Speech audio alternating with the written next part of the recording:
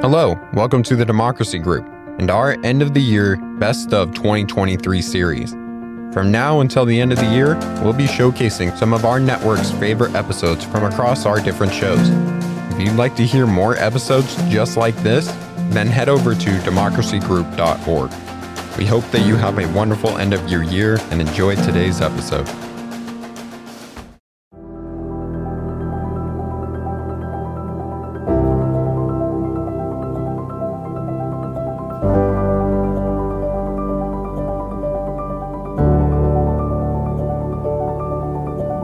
Welcome to Democracy Matters, the podcast about the importance of democracy. Today, we are talking with one of the most important figures of the last decade, Dr. Anthony Fauci, director of the National Institute for Allergy and Infectious Diseases and key advisor to the U.S. and the world on the COVID-19 global pandemic. I can distinctly remember where I was when I learned the world would be shutting down. My fellow Americans, tonight I want to speak with you about our nation's unprecedented response to the coronavirus outbreak that started in China and is now spreading throughout the world. Today, the World Health Organization officially announced that this is a global pandemic. But in that moment, that period in early March, when we were told by the Centers for Disease Control and Prevention and our state departments of health to stay in and stay safe, Vermonters are being asked to stay home as much as possible to keep everyone safe during this pandemic. Please leave only for essentials such as food, and keep a safe distance of 6 feet between yourself and others when you do. This will help slow the spread of the virus. our neighbors, our communities, our towns, our country, that we were uniting for the common good of beating the COVID virus. It wasn't long until cracks in our collective will began to show, and those cracks revealed some long simmering tensions between expertise, technocratic politics, and democracy.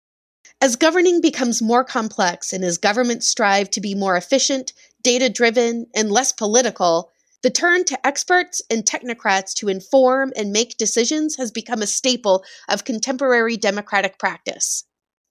Technical experts and issue expert czars manage day-to-day governing and crises.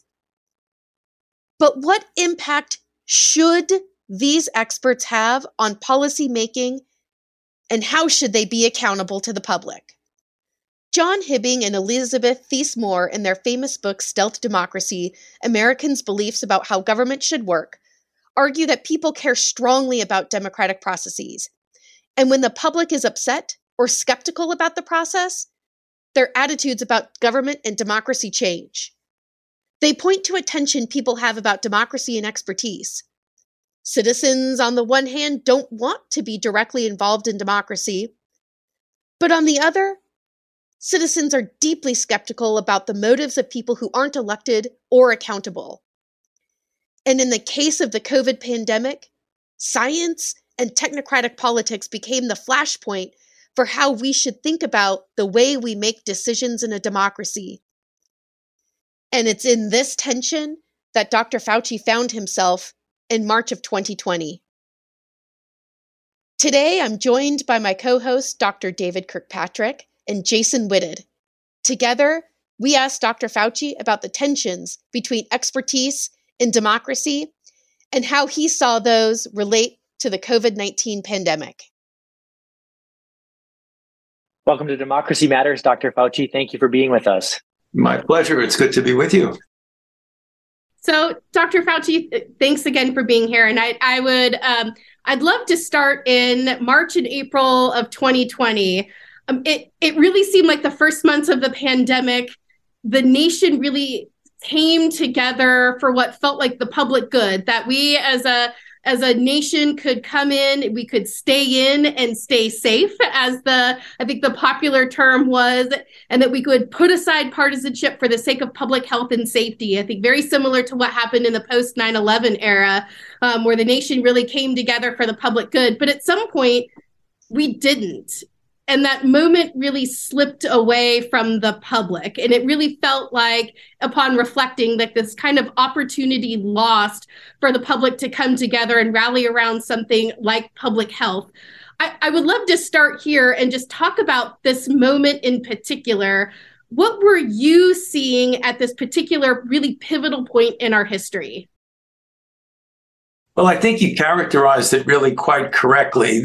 For the beginning of those first weeks to months leading up to the end of February, the beginning of March, the middle of March, there was a realization that we were dealing with a emerging problem that was becoming extremely serious, particularly with the initial major outbreaks in New York City, followed by greater spread throughout the country. And there was that kind of 9/11 feeling.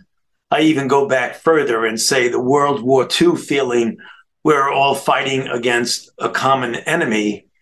And then what happened is that divisiveness took over.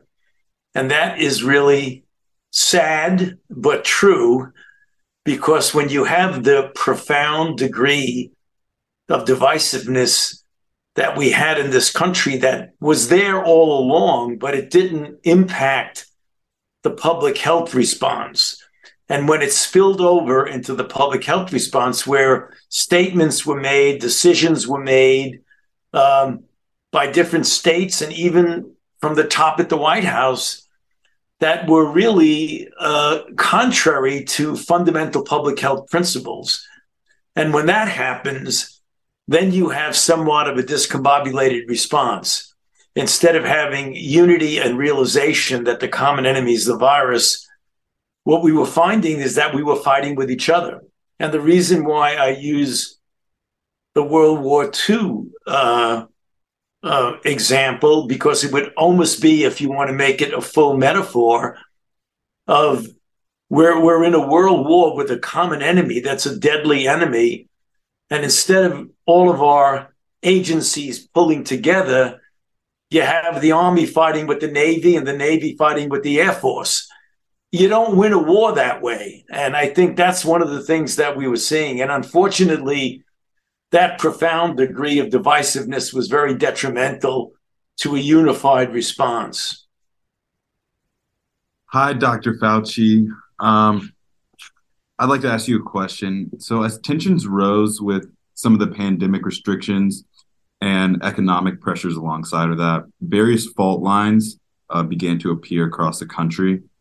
Some of the most significant divides revealed tensions between public health guidance and political voices, with many pressing for faster opening or loosening of restrictions. And we saw that with different policies across different states. How did you process navigating that reality as it began to emerge? Well, the way I had to navigate it as a physician, a scientist, and a public health official was to stick with the science, to stick with the evidence, the data, and experience that we've had with other outbreaks, albeit not nearly as serious as this outbreak, to abide by the fundamental principles. Of course, there has to be a sensitivity to the potential negative, collateral negative effects of restrictions. I mean, that's very, very clear. But you have to balance at the time that the restrictions were initiated, the original, as you might recall, the 15-day flattening the curve, and then the 30-day extension of that.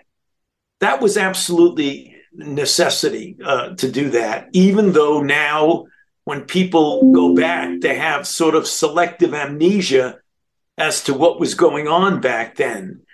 That was triggered because we were having cooler butcher meatpacking trucks outside of hospitals in New York, particularly Elmhurst Hospital and other hospitals in New York, as well as in other cities, because there were so many people dying, they couldn't fit them in the wards, in the morgues. So, and then there was potential overflow where you had to triage patients because you didn't have enough beds. When something gets as desperate as that, You have to make a draconian move to stop it. Now, that doesn't mean shutting down forever, nor does it mean shutting down completely. You have to keep evaluating on real time things like economic impact based against the balance of the risk benefit for the health. You've got to make sure you continue to evaluate the potential negative effects on children, keeping them out of school versus the positive effect of protecting them. And the way it sometimes the narrative goes is that it was an all or none. The health people were saying do this, and therefore it was destroying the economy and hurting the children. Well, as a matter of fact, the decisions about school closings were really made at a local level. Public health guidance was given, but the decision was at a local level. And what you had at the local level, given the fact that we have a system of government in our country, of the individual states have a considerable amount of authority of doing what they want to do in the state, as opposed to top down from the federal government. So you had some states were very loose, some states were moderate, and some states were very strict. So we did not have a uniform response. But in answer to your question, from the standpoint of the public health officials, we give public health advice, and then the local officials have to take into account a variety of other factors that lead to their decision about what they're going to shut down and how long they're going to shut it down. So as I see it, one of the pressure points in our democracy is the erosion of trust and expertise. But there's a clear tension between expertise that is perhaps technocratic led and the kind of citizen and community driven expertise that's foundational to democracy. And navigating that tension is quite difficult. A democracy should have citizens who are informed and able to solve problems in their own communities. How do you see the relationship between democracy and expertise? Well, the relationship between democracy and expertise should not be major league friction there. But what really, the monkey wrench in the process is the profound degree of misinformation and disinformation that's out there, that's amplified by the social media, where the general public, who's trying to get information, is living in an arena of the dissemination of untruths, where untruths are normalized. I mean, people can say things that are outlandishly untrue, and there's so much of that it gives a great deal of confusion to the public. So, when you're talking about expertise and democracy and what the public trusts, it really gets very much complicated when you have so much misinformation and disinformation being disseminated. I think that's a really great point, that the sort of the confounding factor in all of this was, and maybe the unexpected factor, or maybe we should have expected it right at this point in history, is the level of misinformation compounded by social media.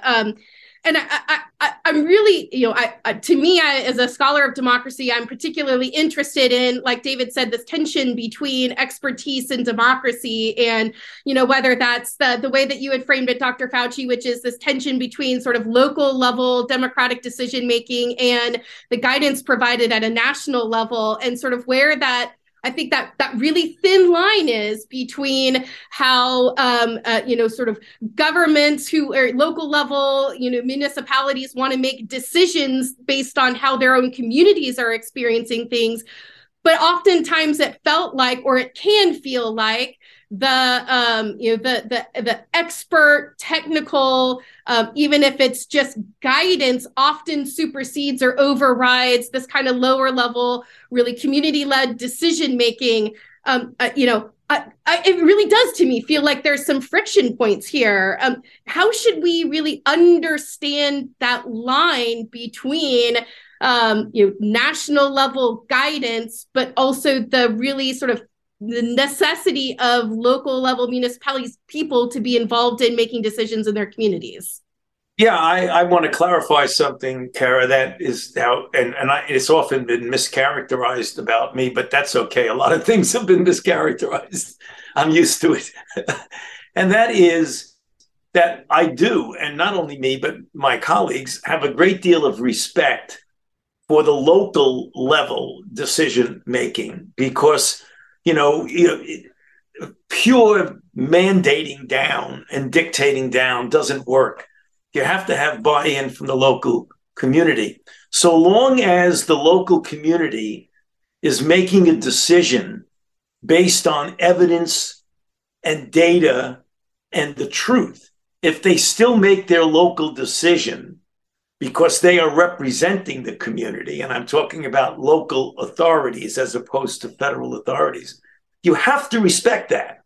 Because, democracy, as you say, everything is local. Politics is local, health is local, and democracy is also local, as you probably know, because you're studying democracy and probably know that better than I do. And as we mentioned just a few moments ago, all of that kind of gets confused when misinformation and disinformation goes out there.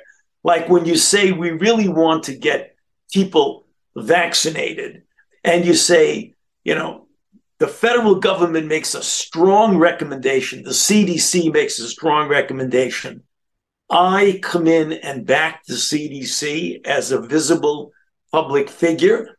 And then locally, somebody says, vaccines have a chip in them. And Bill Gates and Tony Fauci put a chip in the vaccine. So vaccines kill people. And people are saying that. Local public health officials are saying, don't get vaccinated because vaccinations are harmful. Now, that kind of messes up democracy at the local level, because if that were true and people made a decision locally not to get vaccinated, that would be, a triumph for the democracy of the trenches of the local. But when that is being based on just egregious untruths, that complicates the issue.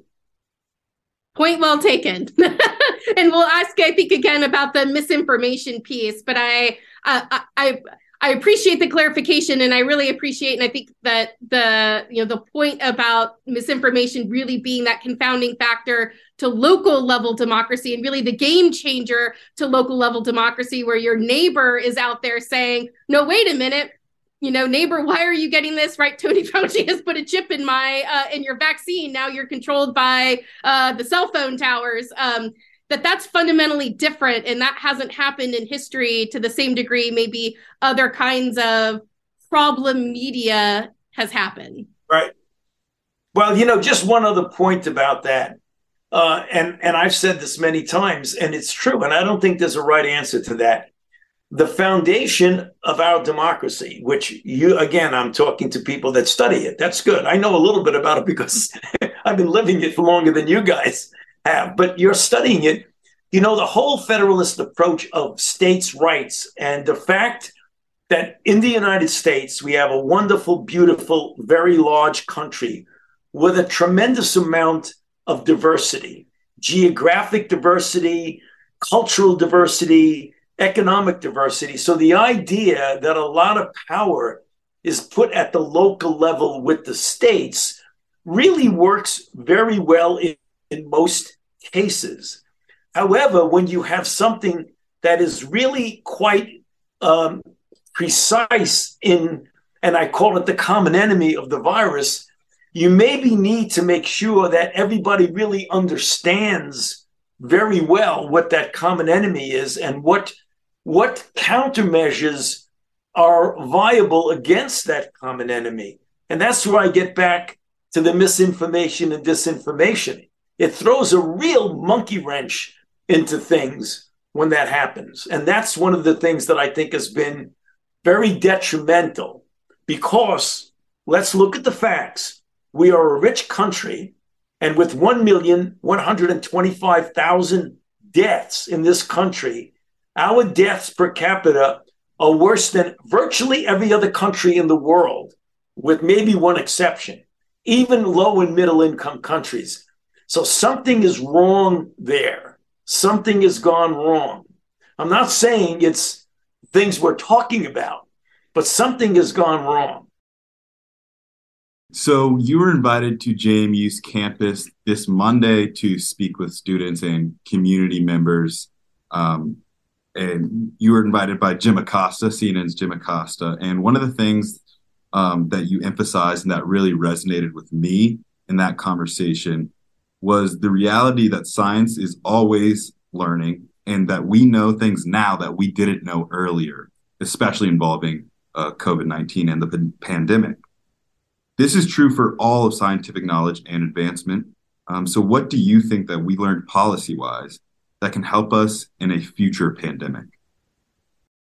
Yeah, well, you learn policy-wise what we learned scientifically, because as the point I made out in my discussion with Jim was that science is a process that hopefully gets you to data, to evidence, and what ultimately is the truth about a given situation.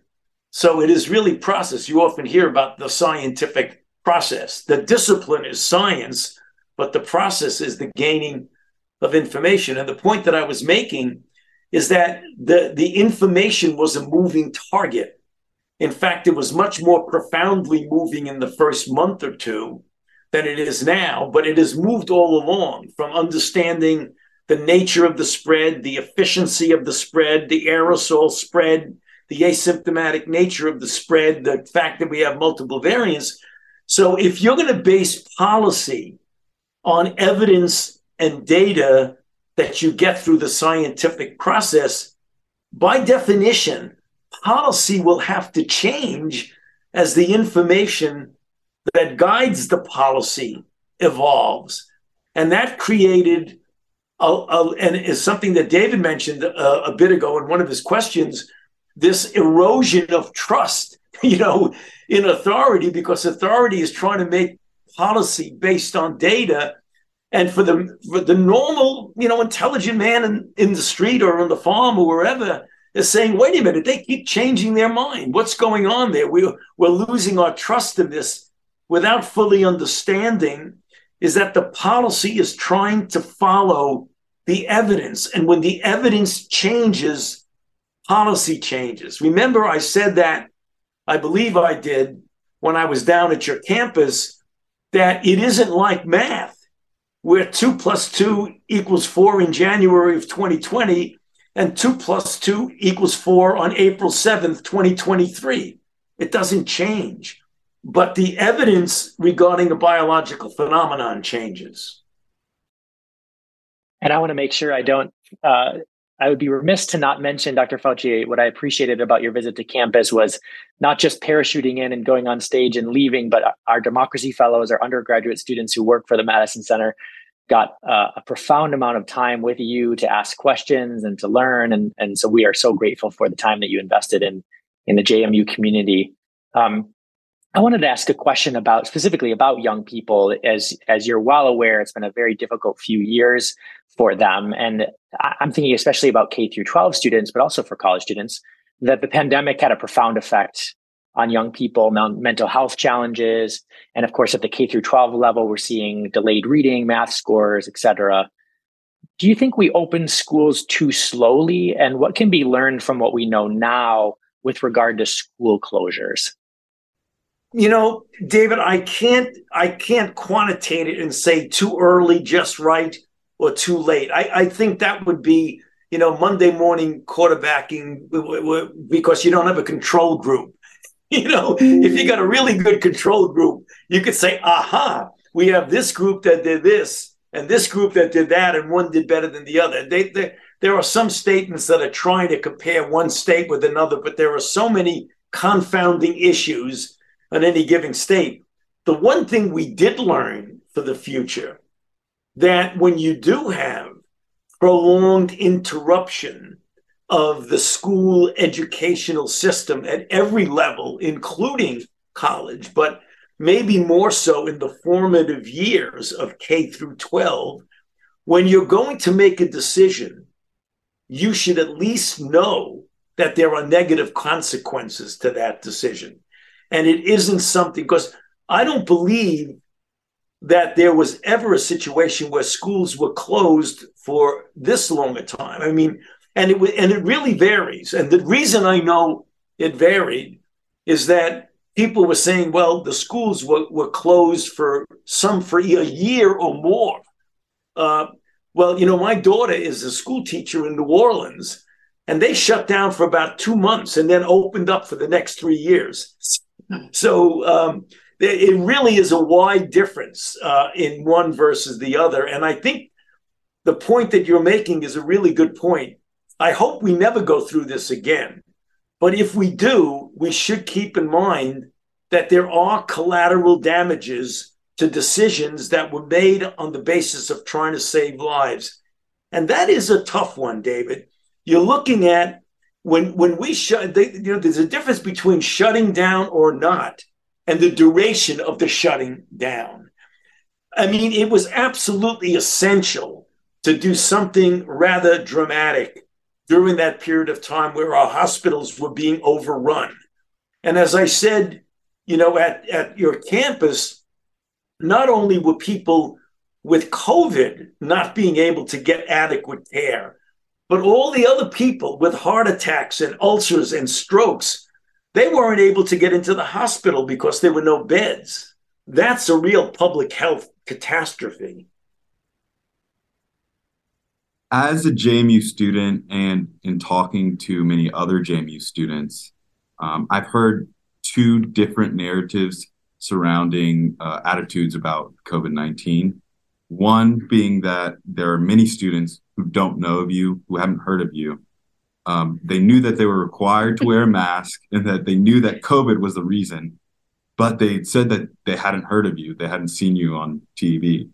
And the other narrative... That means they're not watching TV. I think so.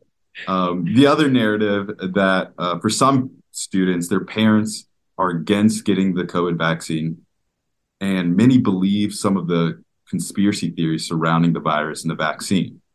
How are we supposed to navigate a kind of apathy about public health while also discouraging people from believing in these conspiracy theories? Boy, that really is a tough one. And you wouldn't be asking the question if it wasn't really tough, because you'd already know the answer. I don't really have a really great answer, except to say that, one of the ways to counter misinformation is to get as many people like yourself and your colleagues at your level to get involved in, I would trust that if given the fact that you go to a really good institution and you have good training and you're smart enough to get in there, that you have the capability of searching out correct information. And to go to multiple sources, including sources that clearly have qualifications. The websites of the CDC and of the NIH, where you have scientific input from qualified scientists. Doing it on TikTok and on Facebook is not really the best way to get good scientific information. And then be active in spreading. I've always said the best way to counter the spread of misinformation is to start getting out there and getting a lot of people to be spreading correct information.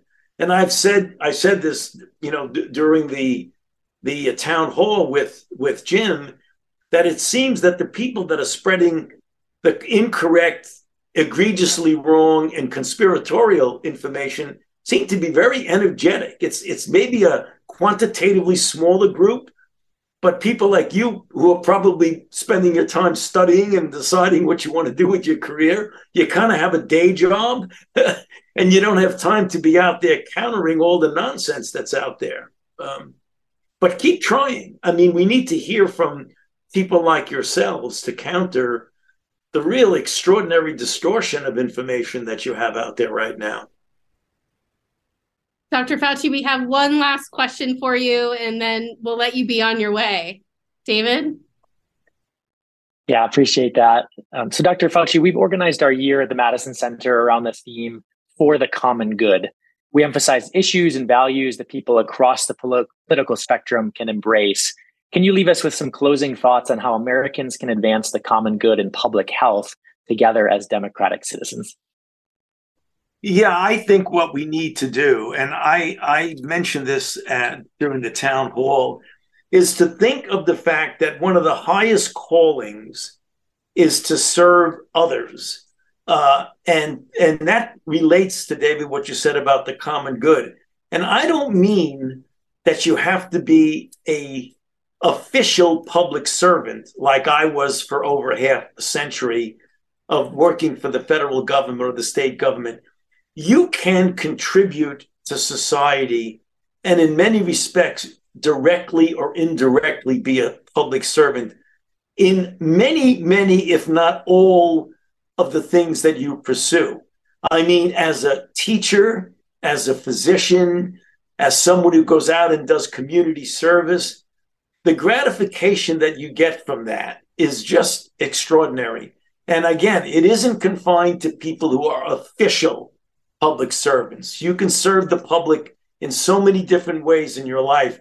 And I can't think of anything that is more gratifying. So I would encourage the listeners to this podcast, particularly the students, to really consider making that part of what you do with your life. Thank you for being with us, Dr. Fauci. We're so honored to have had you and on campus earlier this week. We appreciate your time. Thanks, David. It's good to be with you. And thanks, you all. Thank you, everybody. Good to be with you. Take care.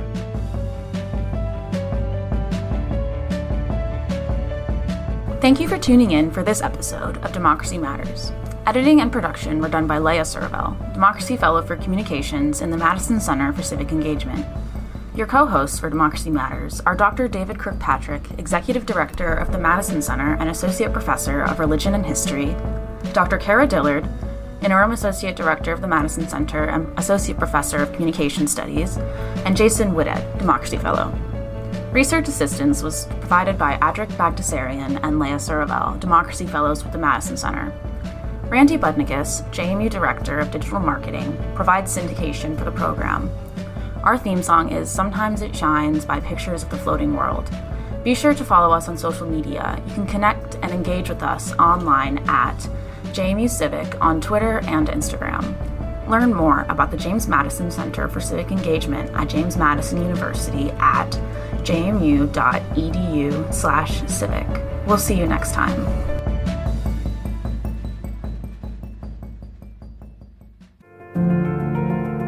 Thank you for listening to this episode from the Democracy Group. If you want more podcasts like this, then visit democracygroup.org. There you will find our events, topics, and a newsletter as well. So head on over to democracygroup.org.